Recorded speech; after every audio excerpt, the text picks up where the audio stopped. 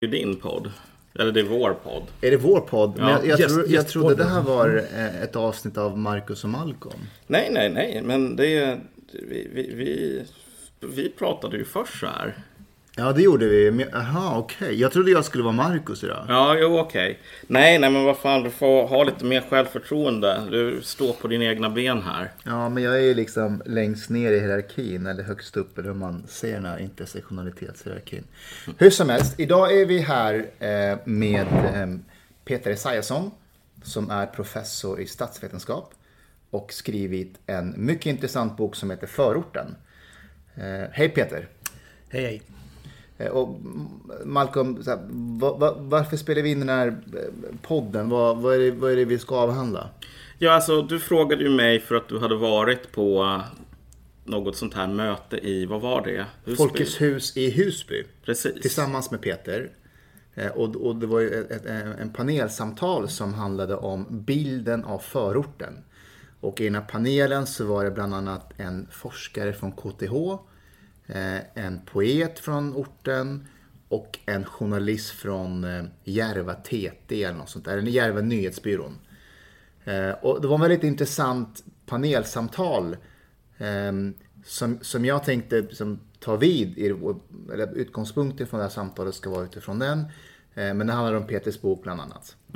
Och jag menar, du och jag har ju pratat lite grann tidigare om att vi borde ju ta och spela in podcast så här för att avhandla lite såna här frågor om men typ kultur, etnicitet, migration och allting sådant. Därför att jag menar, den svenska debatten är ju fortfarande väldigt hålögd, fast i ganska såna här smala perspektiv. Och det är ju så som saker funkar i Sverige, så vad alla svenskar är överens om på ett eller annat sätt är ju att typ Sverige finns inte och det finns inget svensk kultur, det finns inget sätt som vi gör saker på. Så det gör ju diskussion ofta ganska svår. Så. Vi börjar med att välkomna vår gäst. Peter Esaiasson, du som sagt professor i statsvetenskap. Du blev nyligen vald till bland de 100 mäktigaste personerna i Göteborg. Ja, inte helt korrekt. Det var var med på listan över de som har haft mest inflytande i universitetsvärlden under det senaste året. Okej, men där var det bland de 10 mest. Plats nummer 5 om man ska bara... Plats nummer 5 till och med. Och då blir ju inte intressanta frågan så här. Du Peter, du är en vit, privilegierad cisman som nu också är på listan, och så är bland de mäktigaste. Varför skriver du en bok om förorten? Får du ens göra det? Ja, uppenbarligen så får man göra det. Det är ju väldigt många som har varit intresserade av att läsa vad jag skrev. Men jag var nyfiken och jag tyckte att jag var inte nöjd med de svar som gavs i den svenska debatten. Ungefär som Malcolm pratade om att det tassas en hel del. Och det finns egentligen 2 cementerade uppfattningar, eller 3 uppfattningar. Jag får bara flika in här. Det är nog bara för säkerhets skull. Kan du prata lite högre, tror jag? Så, jag tror att det hjälper för inspelningen bara. Okej. Det finns ju egentligen 3 uppfattningar då. Det finns ju de som inte vet men som är nyfikna. Det är en grupp som man själv tillhör. Alltså. Och så finns det de som vet och bara tycker att det som händer i förorten, det är verkligen straffet för en oansvarig migrationspolitik. Och då är det liksom bara kast. Och sen finns det de som vet att de skillnader som finns mellan förorten och resten av Sverige, det beror på strukturell diskriminering och rasismen som finns i samhället. Så egentligen vill jag ju då prata till alla de här 3 grupperna. Alltså stilla de som inte vet men som är genuint nyfikna, och sen också korrigera bilden för de som är ideologiskt övertygade om hur det ser ut. Båda de här lägen egentligen. Och du gör det på en ganska så speciellt sätt. Alltså du är okomplicerad. Kan inte du berätta hur metoden till den här boken, hur har du gått tillväga? Ja, knalla runt och prata med folk. Och sen då så ha med mig en standardformulär av frågor då som vi ställt via en iPad. Och vi har kunnat ställa frågorna på arabiska, somaliska och engelska. Och inte bara på svenska då. Så att, utifrån att vi rekryterar till en större surveyundersökning så blir det ett samtal med människor under tiden som man gör intervjuerna. Plus att vi då förstås ställer de här frågorna som vi gör i intervjuerna. Så att det blir ett naturligt sätt att prata med ett brett urval av folk. Inte bara vissa typer, inte bara vissa kategorier, inte bara arga unga män då, som man gärna gör det kanske man gör ungdomskulturanalys eller man Om man jobbar i socialsvängen så träffar man personer som har en viss situation. Och om man jobbar inom polis så träffar man vissa grupper. Så att jag har träffat ett brett urval av personer. Så det är det som är den stora grejen. Ja, och jag tänkte så här. En av de sakerna som vi pratade om lite grann innan vi började spela in är väl att dels att det finns väldigt mycket så här förutfattade meningar, som sagt, inne på det här att men allting beror på strukturella diskrimineringsskäl, det är att svenskarna är så elaka.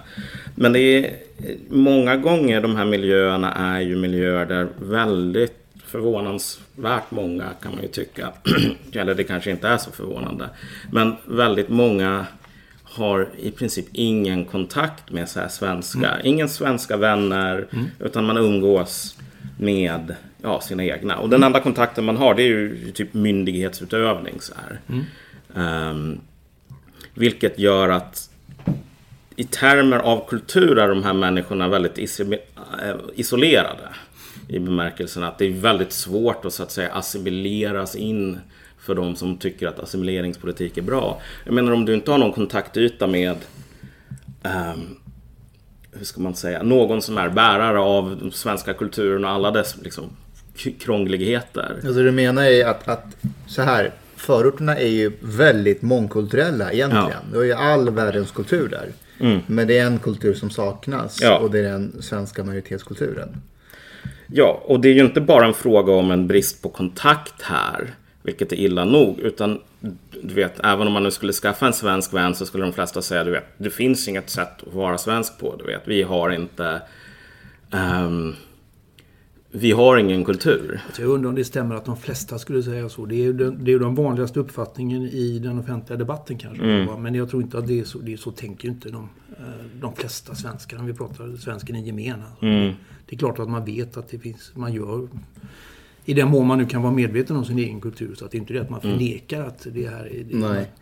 Men man har ändå svårt att sätta ord på det. Ja, men det är därför att det är ens egna kultur, därför att det är så självklart. Alltså, att det är ju som fisken kan ju inte definiera vattnet. Alltså, man märker det ju först när man kliver utanför den. Det är då man ser att det finns en kultur. Så att man ska ju inte, tror jag då i alla fall, blanda ihop vad som sägs i den offentliga debatten med hur de flesta tycker och tänker. Jag kan köpa det till en ganska stor del, men jag tror också att man måste ha för ögonen att i termer av världens olika kulturer, den jämförelsen som ofta dras är ju att Sverige och Japan är ganska lika varandra. Och så här, i Japan, precis som i Sverige, den största synden, dödssynden, är ju att skapa dålig stämning. Och ett sätt att skapa dålig stämning är ju så att säga att säga öppet, nu bröt du mot reglerna. Alltså det är inbakat i vissa kulturer att, du vet, som Fight Club. Första regeln är att man inte talar om Fight Club. Och jag tror att vi har lite grann det problemet också. Men det är lite av en sidopoäng. Det som är intressant här är väl att vi var ju inne på det här med etnicitet innan. Och just en av de sakerna som många i Sverige liksom förstår är ett problem är ju att andra generationen är ju liksom ofta den generation som är liksom som mest stökig. Eller liksom mycket så här social morbiditet typ. Och i vissa fall, det där håller ju i sig tredje generationen också. Men en sak som är svårt att diskutera i Sverige, som jag skulle vilja höra dina tankar kring, är ju att är inte det på grund av att, du vet, första generationen, de har sin egen kultur. Det är liksom hemlandets kultur, och sen så lägger man på lite ytterligare erfarenheter av att vara en utvandrare. Men den andra generationen, född här i områden där alltså många som sagt inte har svenska vänner och väldigt lite kontakt. Man hamnar liksom mellan två stolar. Man funkar inte i hemlandet. Och man funkar inte riktigt här i Sverige. Man hör inte hemma någonstans på ett plan. De har ingen trygg identitet någonstans. Och så skapar man sig en hybrid av identiteter. Alltså det blir liksom, det blir den svenska kränkhetskulturen. Många, alltså man pratar om förorten så blir många upprörda. Och då tänker jag när du och jag var i Husby där och pratade, en av de frågorna du fick var ju, Peter, betraktar du oss som svenskt? Och det är ju ett sätt att tala om att är det du menar att det ska bli mer svenskar? Och det man menar mellan raderna är att vi är redan svenskar. Vi behöver inte bli svenskar. Att du ens ifrågasätter det. Men sanningen är att när man pratar med sådana människor privat så pratar ju de om svenskarna och oss. Och vi. Men utåt blir det vi är svenskar. Vem ska liksom ifrågasätta det? Och där märker jag ju med mina egna landsmän afghaner när vi pratar om problem som rör den afghanska communityn, att så här, bakom stängda dörrar när det är bara vi, då erkänner ju alla att det finns problem, att det finns vissa kulturkrockar som krockar med det svenska, men utåt när en tredje part utifrån kommer in, då är det jättekänsligt och då vill man inte prata om det. Ja, det vi gör i vår studie och våra undersökningar är ju att utgå från subjektiv etnisk identitet. Vi frågar helt enkelt, vad känner du som? Vilka grupper identifierar du med? Och då är det ju fritt fram att identifiera sig som svensk eller som afghan eller som arab eller hur man nu vill. Alltså. Och vad säger de? Ja, det är väldigt, väldigt blandat. Alltså. Det finns ju 4 möjligheter. Alltså. Man är varken eller. Det förhållningssättet finns och det är hyfsat vanligt. Och det är de som man rapporterar lägst tillfredsställelse med livet och så. Att man mår sämst. Alltså. Att jag är invandrare där och jag är invandrare här. Så den hållningen finns ju. Och så finns det de som är både och. Det är ju man är både svensk och afghan då, eller arab. Och det är de som allmänhet mår bäst, klarar sig bäst. Som trivs bäst. Och så finns det de som bara känner sig som bara svenskar. Fine, gör man det så är det väl bra. Men om man då har den här konflikten i sig som du pratar om här, så tenderar man att rapportera lite lägre nöjdhet med livet och så. Livet är lite svårare. Och sen så är det de som är bara det som alltid har varit. Alltså man är bara igen då afghan eller arab och så. Och de är också, då känner man sig verkligen inte hemma. Och då är ju skillnaden mellan första och andra generationer. Alltså att som är jätteviktig. Och då tänker jag personligen att man får ju vara hur man vill. Men som förälder har man ju ett visst ansvar för att hjälpa ens barn att hitta ett fungerande förhållningssätt till situationen i Sverige. Och ett fel som många gör då, tror jag då, är att man mår skit, eller man mår lite dåligt. Och så tänker man att det måste vara fel på Sverige. Det är Sverige som är mottagarland, det är Sverige som inte erkänner en sån som mig, det är jag som inte betraktas, jag får inte chansen att höra hemma. Och så kan det ju vara, men antagligen ännu för att göra en rättvis analys av Sverige som invandrarland, som mottagarland, då ska man jämföra med hur hade jag mått, en sån som jag, om jag hade bott i Tyskland istället. Eller om jag hade bott i USA. Om jag hade bott kvar i mitt ursprungsland. Och skillnaden mellan hur man mår idag i Sverige och hur man hade mått i det andra landet, det är ett mått på hur bra eller dåligt Sverige är som mottagarland. Och där tycker jag folk gör en dålig analys då. När jag mår piss, det är fel på Sverige. För att det är inte så det funkar. Det är svinsvårt att migrera. Det är en av de absolut svåraste, jobbigaste erfarenheter man kan göra som människa. Och det är klart att det leder till konsekvenser. Och om man inte erkänner det och inte ser det, och de som har svårast att se det är nog de som är födda i Sverige. Av personer med utlandsbarn, eller av föräldrar från något annat land. Alltså. Och där tycker jag man skulle ha en ärligare diskussion. Det är svårt. Fan, det är skitjobbigt. Jämfört med om man är född i Sverige och man är van, har marinerat till den här erfarenheten. Saken är väl bara den att så här, om vi talar om andra generationens invandrare, så är det ju väldigt stor skillnad på olika grupper. Jag menar, bara om du tar folk från Afrika, en viss del av Afrika, i termer av anknytning till Sverige, till arbetsmarknaden, milsvid skillnad på somalier och eritreaner. Det är ju de två extremgrupperna. Så att även från ett visst område i Afrika så vissa grupper kommer, jag menar om vi tar husblatten bredvid oss här, Mustafa Panshiri, om du frågar många svenskar så kommer väl de att säga, nej men vadå Mustafa, du är ju inte riktig invandrare så här. För att du vet, han är som oss. Och vissa andra kommer att vara så här 100:e generationens invandrare. Så här. Deras familj har bott här i 500 år, men de är fortfarande invandrare. Så att alltså den här skillnaden är ju inte en teknisk, utan den är ju en kulturell, social. Och alltså, det är intressant att spåna i vad det beror på i slutändan. För precis som du säger, att migrera är väldigt svårt, men det är ju uppenbarligen inte direkt svårt för så här iranska tandläkare. Och det är inte överdrivet svårt för många eritreaner, men det är hur svårt som helst för somalier. Samtidigt som det är mycket svårare för somalier som kommer till Sverige än somalier som kommer till USA eller Kanada.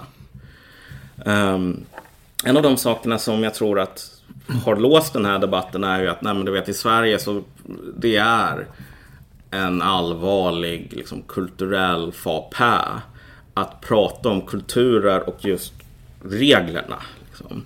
Att tala om Fight Club. Vilket innebär att förklaringsmodellen här att nej, men vet du vad, kanske är det så för att det finns kulturella skillnader mellan eritreaner och somalier, och kanske så har de en viss liksom, du vet, en kemisk reaktion när man möter en svenska som orsakar olika resultat här. Den förklaringsmodellen har man ju inte typ fått ta till, för det är ju rasism mer eller mindre. Så är det ju. Men vi pratar väl om lite olika saker här. Det ena är ju hur man själv känner sig. Ja. Och att när den här frågan som du från Husbydebatten, alltså, det är ju egentligen svaret på det bestämmer du själv. Alltså, det får du själv. Vill du känna dig svensk så gör du det. Vill du inte göra det så känner du på något annat sätt så gör det då. Men om jag ska vara lite djävulens advokat, spelar det någon roll hur en tredje part uppfattar dig? Ja, det gör det förstås. Alltså, du läser dig själv genom andras ögon givetvis. Alltså, men det är ju en förklaring till varför man känner sig som man gör. Då. Det vi mäter och det vi undersöker i det här fallet, det är hur man känner sig. Och hur man känner sig beror ju på en massa olika saker, inklusive hur man uppfattas av andra. Så när eritreaner, du säger att de är mer integrerade, personer som är födda i Eritrea och deras barn tenderar att klara sig bättre på arbetsmarknaden än personer som är födda i Somalia. Det är ju en aspekt, det är ju hur man klarar sig på arbetsmarknaden. Det säger ju inte någonting nödvändigtvis om hur man uppfattar sig som personer. Utan jag har ju träffat flera personer från Eritrea som bor i förorterna och de pratar, fan, jag jobbar men jag känner ju inga svenskar. Och vi ska bara inflika lite mellan parentes där med just eritreaner som gör det lite extra intressant är att där är hälften muslimer, hälften kristna. Och vad jag vet så tenderar bägge grupperna att klara sig lika bra. Alltså det finns en skillnad om man är från den kristna delen eller muslimska. Vad jag har föreställt mig, men det kan vara annorlunda. Jag tror inte att det har prövats egentligen. Nej. För det är just därför att den religiösa tillhörighet, det registreras ju inte någonstans. Nej. Det vet vi ju ingenting om egentligen. Det är ju på samma sätt, vi vet inte de från Irak som är här i Sverige idag, i vilken utsträckning de är sunnimuslimer och i vilken utsträckning de är shia-muslimer. Vi tenderar att utgå från att de är sunnimuslimer, men det vet vi inte egentligen. Och framförallt kan det ju förändras över tid, alltså att det kommer fler shia-muslimer nu så att, från Irak jämfört med vad som kom tidigare. Vilket skapar nya situationer. Alltså det är så jäkla komplext då. Det skulle vara mycket enklare om alla var en grupp, en homogen grupp. Ja, och det är ju det stora problemet med den svenska debatten. Att man ser alla som invandrare. Och det är en förolämpning av Guds nåde mot alla personer. Det är för att man är olika och ingen är ju stolt för att vara invandrare. Det möter jag när jag är ute och föreläser för kommuner. Så kan någon snäll mellanchef säga så här: ja men integration, då ska ju vi svenskar integreras in i invandrarnas kultur. Och då säger jag, men vilken då?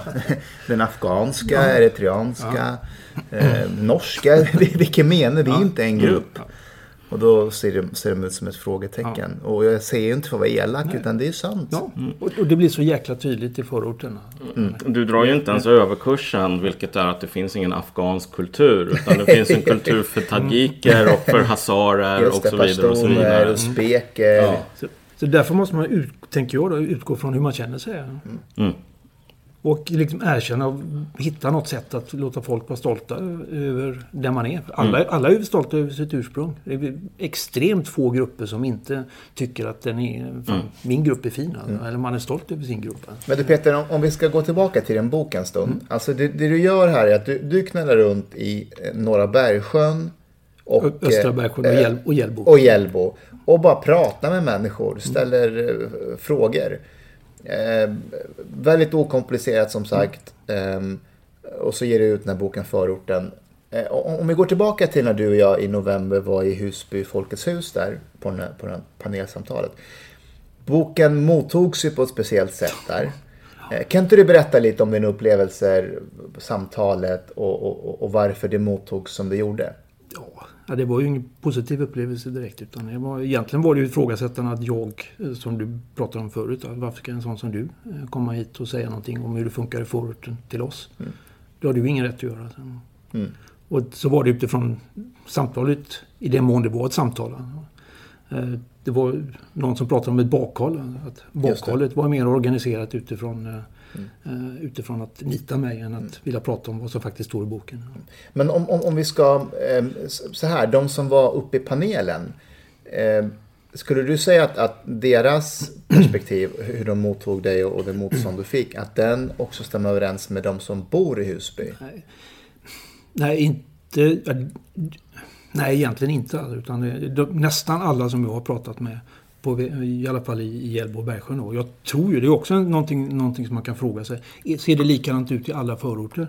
Och det gör det ju, i någon mån gör det ju, det är klart det finns skillnader, men i grunden så tror jag att det funkar ungefär likadant. Och folk är jättenyfikna, eller öppna, och man vill att det ska funka bättre i området, och man vill absolut prata om hur det ligger till.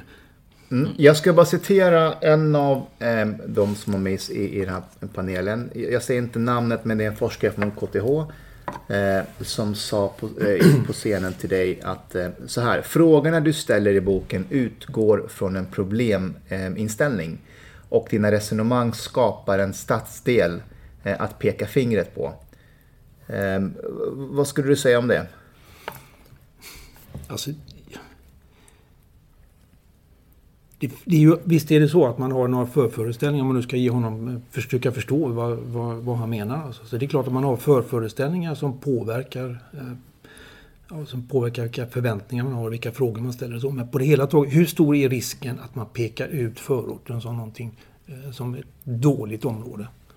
Alltså all uppmärksamhet är nästan bra uppmärksamhet, givet vilken bild som människor har av förorterna.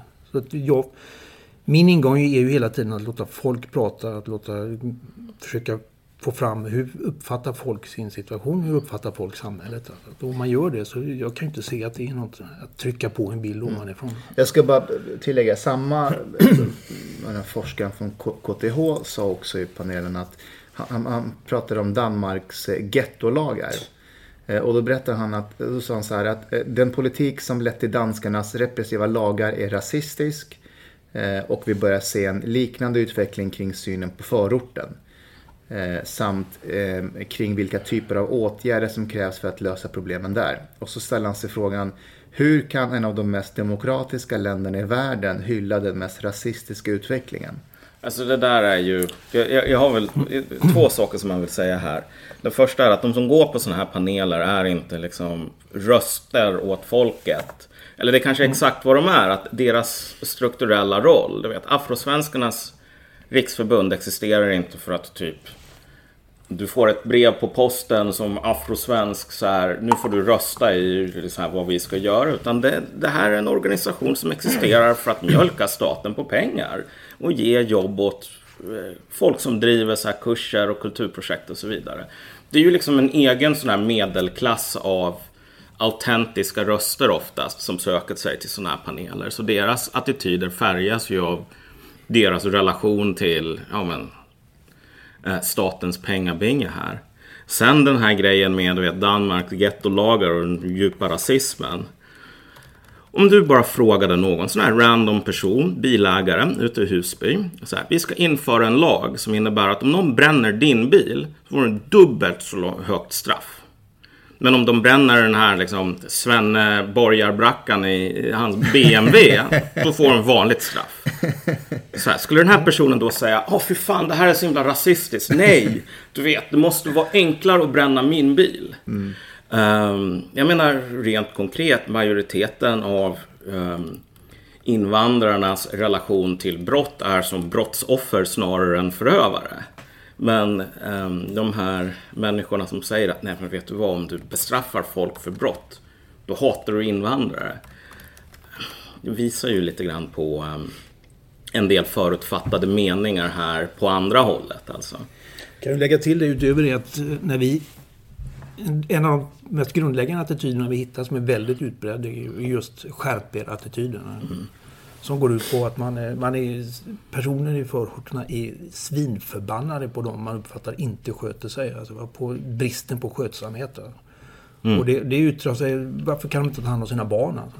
Vi ska bara tillägga, alltså, i boken så gör du ett par observationer av din tid när du är ute och pratar med förortsbor. Och det är det 19 observationer du gör? Ja. 18 kanske? 19. Ja, 19. Och en av de observationerna är då skärper-attityden. Och den är jätteintressant för den reagerar ju många i panelen på också. En annan observation som du gör är den här sociala tilliten. Så, kan inte du berätta lite om den tilliten som förortsborna har till varandra och de som är utanför? Ja, man tror ju gärna då att det var egentligen så vi började den här undersökningen, att personer i förorten ska ha låg tillit för institutionerna, inte lita på polisen, inte lita på samhällets institutioner. Och så ser det inte ut, i alla fall inte när vi ställer våra standardfrågor som man gör i alla andra undersökningar. Det som skiljer förorten från andra områden är att man har svårare att lita på andra människor. Och det beror delvis på att många kommer från kulturer i länder där man inte gör det, alltså spontant. Men det är också något speciellt med själva förortsmiljön. Att man i förortsborna litar mindre på andra personer i förorten, i det egna närområdet, än vad man litar på personer i det här fallet i Göteborg och i Sverige som helhet. Och så ser det inte ut i några andra områden runt om i Sverige och egentligen i världen heller. Utan det är en avvikelse. Ja, det är verkligen. För överallt annars så litar man mer på de personer som är nära än på de som är långt ifrån. Och om man då skulle peka på en attityd som man verkligen skulle vilja försöka göra någonting åt och lyfta, det är just den här förmågan att lita på andra i området. Och vad menar du att orsaken till det är? Att man tenderar att lita mindre på dem som... Ja, dels är det ju som jag antyder då, en kompositionseffekt. Många kommer med en förhandsinställning att man måste vara försiktig mot andra människor. Man kan inte spontant lita på att de andra vill en väl. Det är ju en sak. Men sen är det allmänt sett så att i etniskt diversifierade områden, områden med många olika kulturer, många olika etnisk bakgrund, så har man svårare att lita på varandra.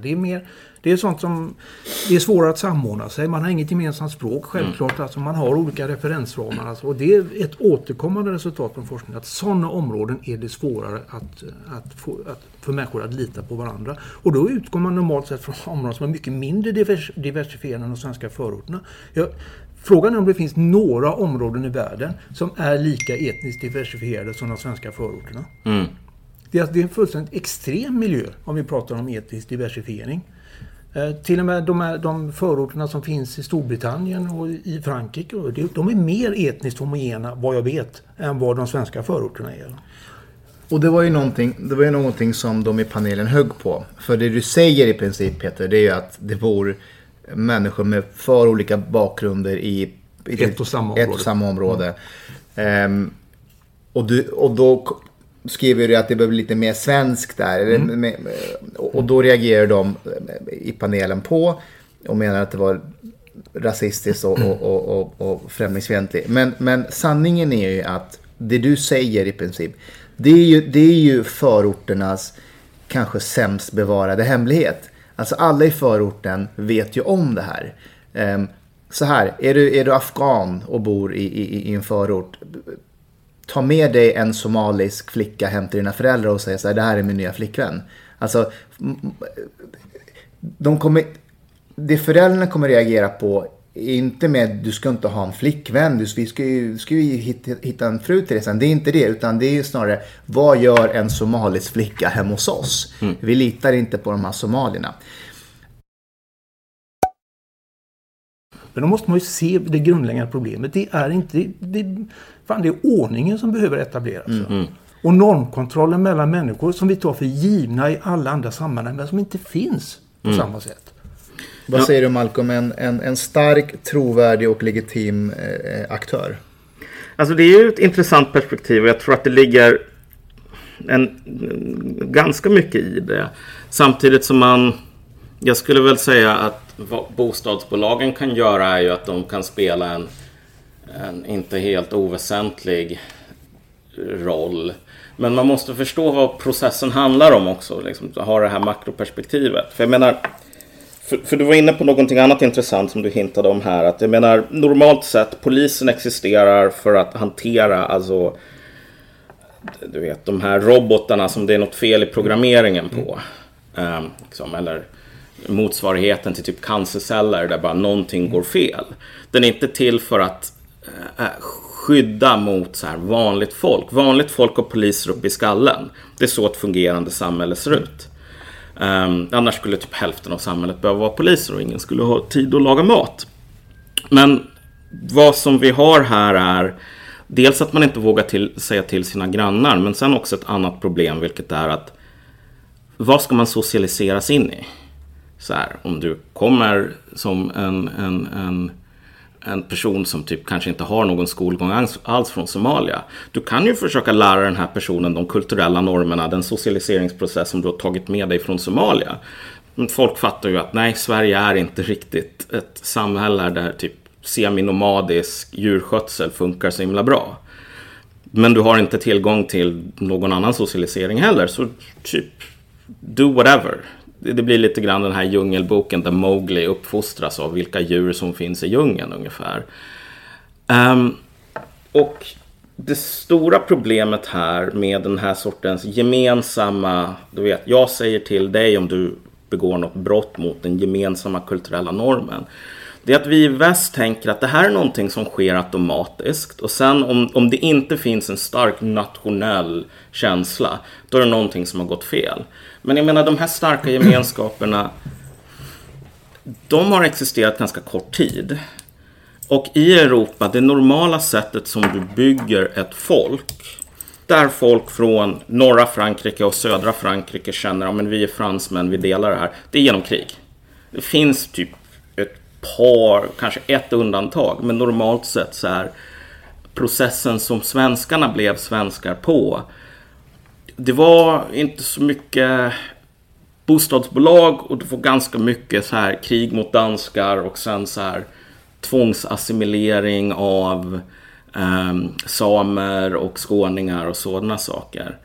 Och jag tror att det finns på något plan en risk att man har en lite för positiv syn över hur enkla de här grejerna är att göra. Ja, men ingen säger väl att det är enkelt. Jag säger att det behövs en massa tvång. Det är ju det som är det någonting som inte finns i den statsvetenskapliga debatten och egentligen den västerländska debatten, det är ju behovet av tvång. Utan allting ska ske så frivilligt, allting ska ske med egentligen en grundanarkistisk syn på hur man ska kunna samarbeta. Och det kommer inte funka. Man måste tvinga fram vissa saker. Och de som kan tvinga fram saker i förorterna är bostadsbolagen. För de har den tvingande makten och de har liksom legitimitet. En tvingande makt som inte är legitim, den kommer ju bara väcka motstånd. Det blir ju revolt mot en sån makt. Men om tillräckligt många personer tycker att bostadsbolagen har rätt att reglera vem som ska bo här, vilka regler som ska gälla och bestraffa dem som inte sköter sig, då finns det förutsättningar att få fram den här med en legitim tvingande makt. Sen när det gäller den nationella identiteten, fine, det är ju en viktig sak. Den finns ju redan på plats i Sverige. Men den finns också i viss mån i förorterna, bland förortsborna. Men där finns också en annan möjlig identitetsfaktor som handlar om att hitta en annan övergripande identitet. Och det är med området som sådant.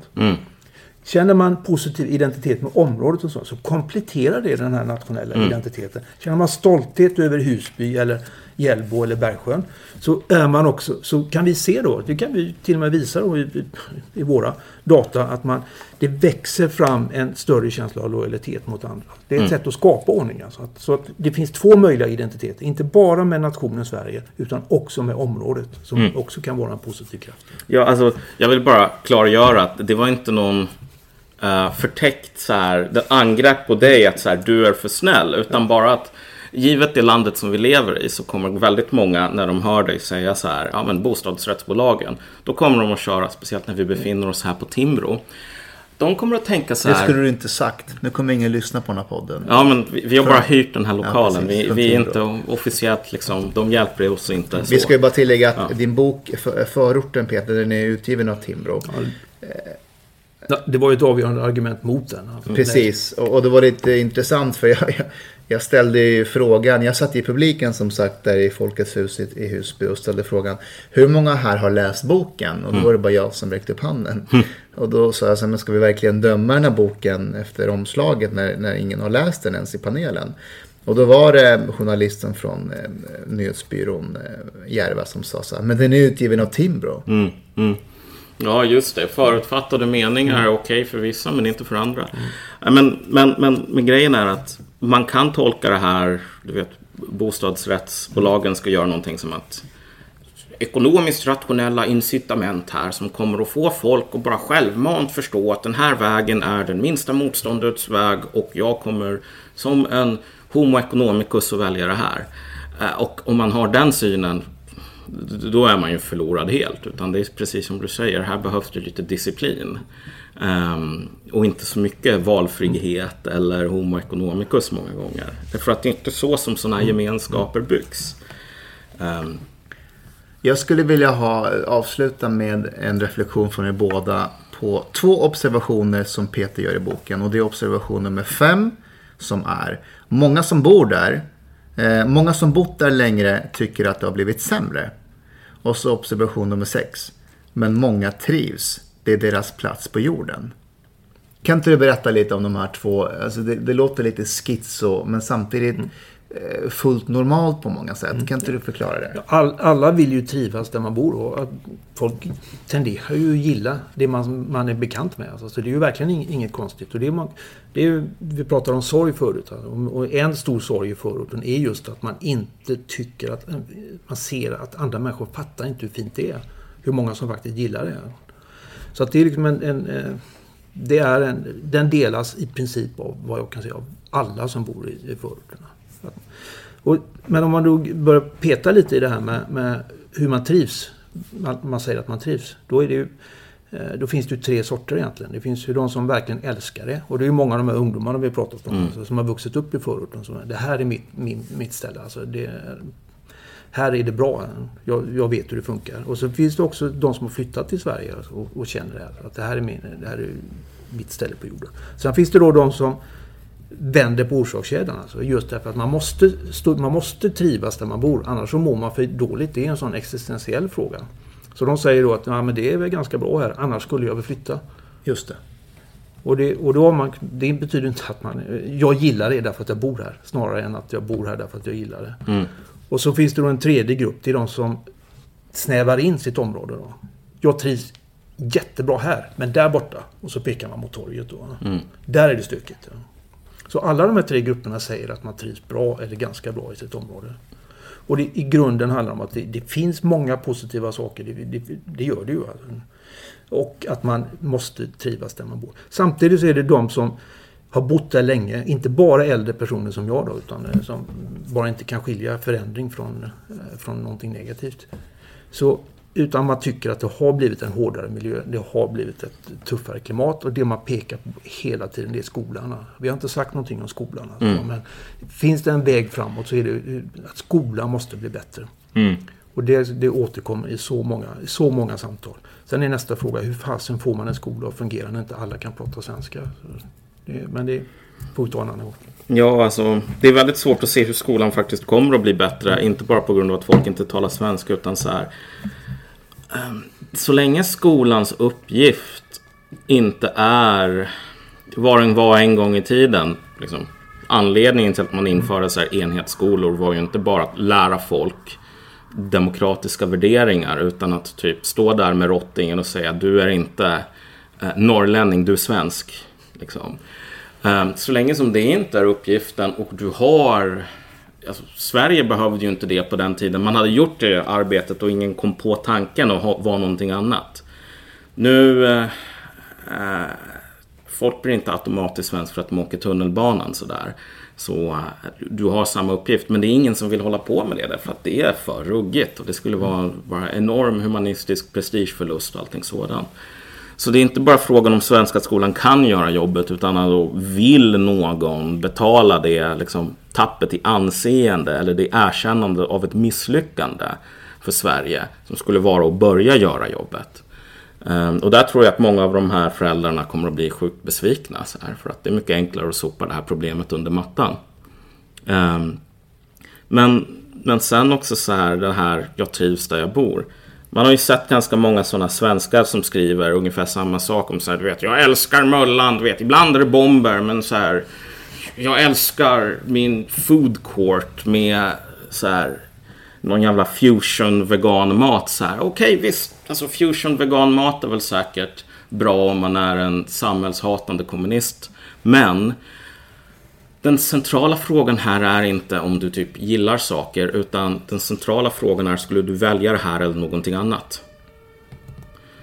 I praktiken så här, folk var ju riktigt oroade för all den här psykiska ohälsan. Ja, det här är Sverige 2020, sirener överallt.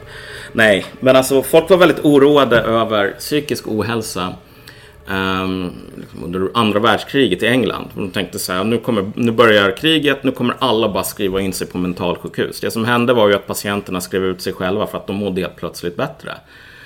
Och det är ganska många som bara, visst det är lite bomber och bränder och så här, min mamma dog. Men alltså det är så himla mycket gemenskap när vi sover i de här tunnelbanetunnlarna. Så här, fan det är jävligt nice. Och på många sätt, alltså det var nice. Men även de som säger att det är ganska nice att sova i de här tunnelbanetunnlarna och bara, man har mening med livet, för varje dag går man upp och bara rensar bråte. Och så här, arbetare och adelsmän rensar bråte tillsammans och det är fan fett nice. De skulle antagligen inte välja, om de fick erbjudandet, ja men ska vi bara fortsätta ha krig hela tiden då? Så här, för att det är så himla kul. Bara, nej, jag vill nog gå tillbaks till det här som är på vissa sätt sämre, men där det inte håller på att sprängs massor med bomber. Och jag tror att alltså, det finns någonting ganska melankoliskt med den här kärleken till orten, i att det är precis alltså, samma grej här. Att visst, det finns massor med fina grejer, men det är ingenting som man skulle välja om man fick chans att vara en tråkig svennebanan eller en Mona Sahlin som är avundsjuk på all den här etniska folkdansen där ute. Nej, man skulle välja Mona Sahlin framför etniska folkdanser. Hörrni, jätteintressant. Vi tackar Peter för att du var med oss. Och din bok Förorten går att köpa lite överallt, va? Online och i butiker. Och jag kan verkligen rekommendera den. Den är väldigt, väldigt intressant. Jag hade själv fördomar om hur det... För du pratar ju om 3 grupper som du har skrivit det för. De som vet hur det fungerar i förorten. Och vilka var de andra 2? Ja, de som tror sig veta. De som tror sig veta. Och de som inte vet alls. De som är bara nyfikna. Ja. Och jätteintressant bok. Kan varmt rekommendera det. Tack för att ni lyssnade. Vi hörs till nästa gång.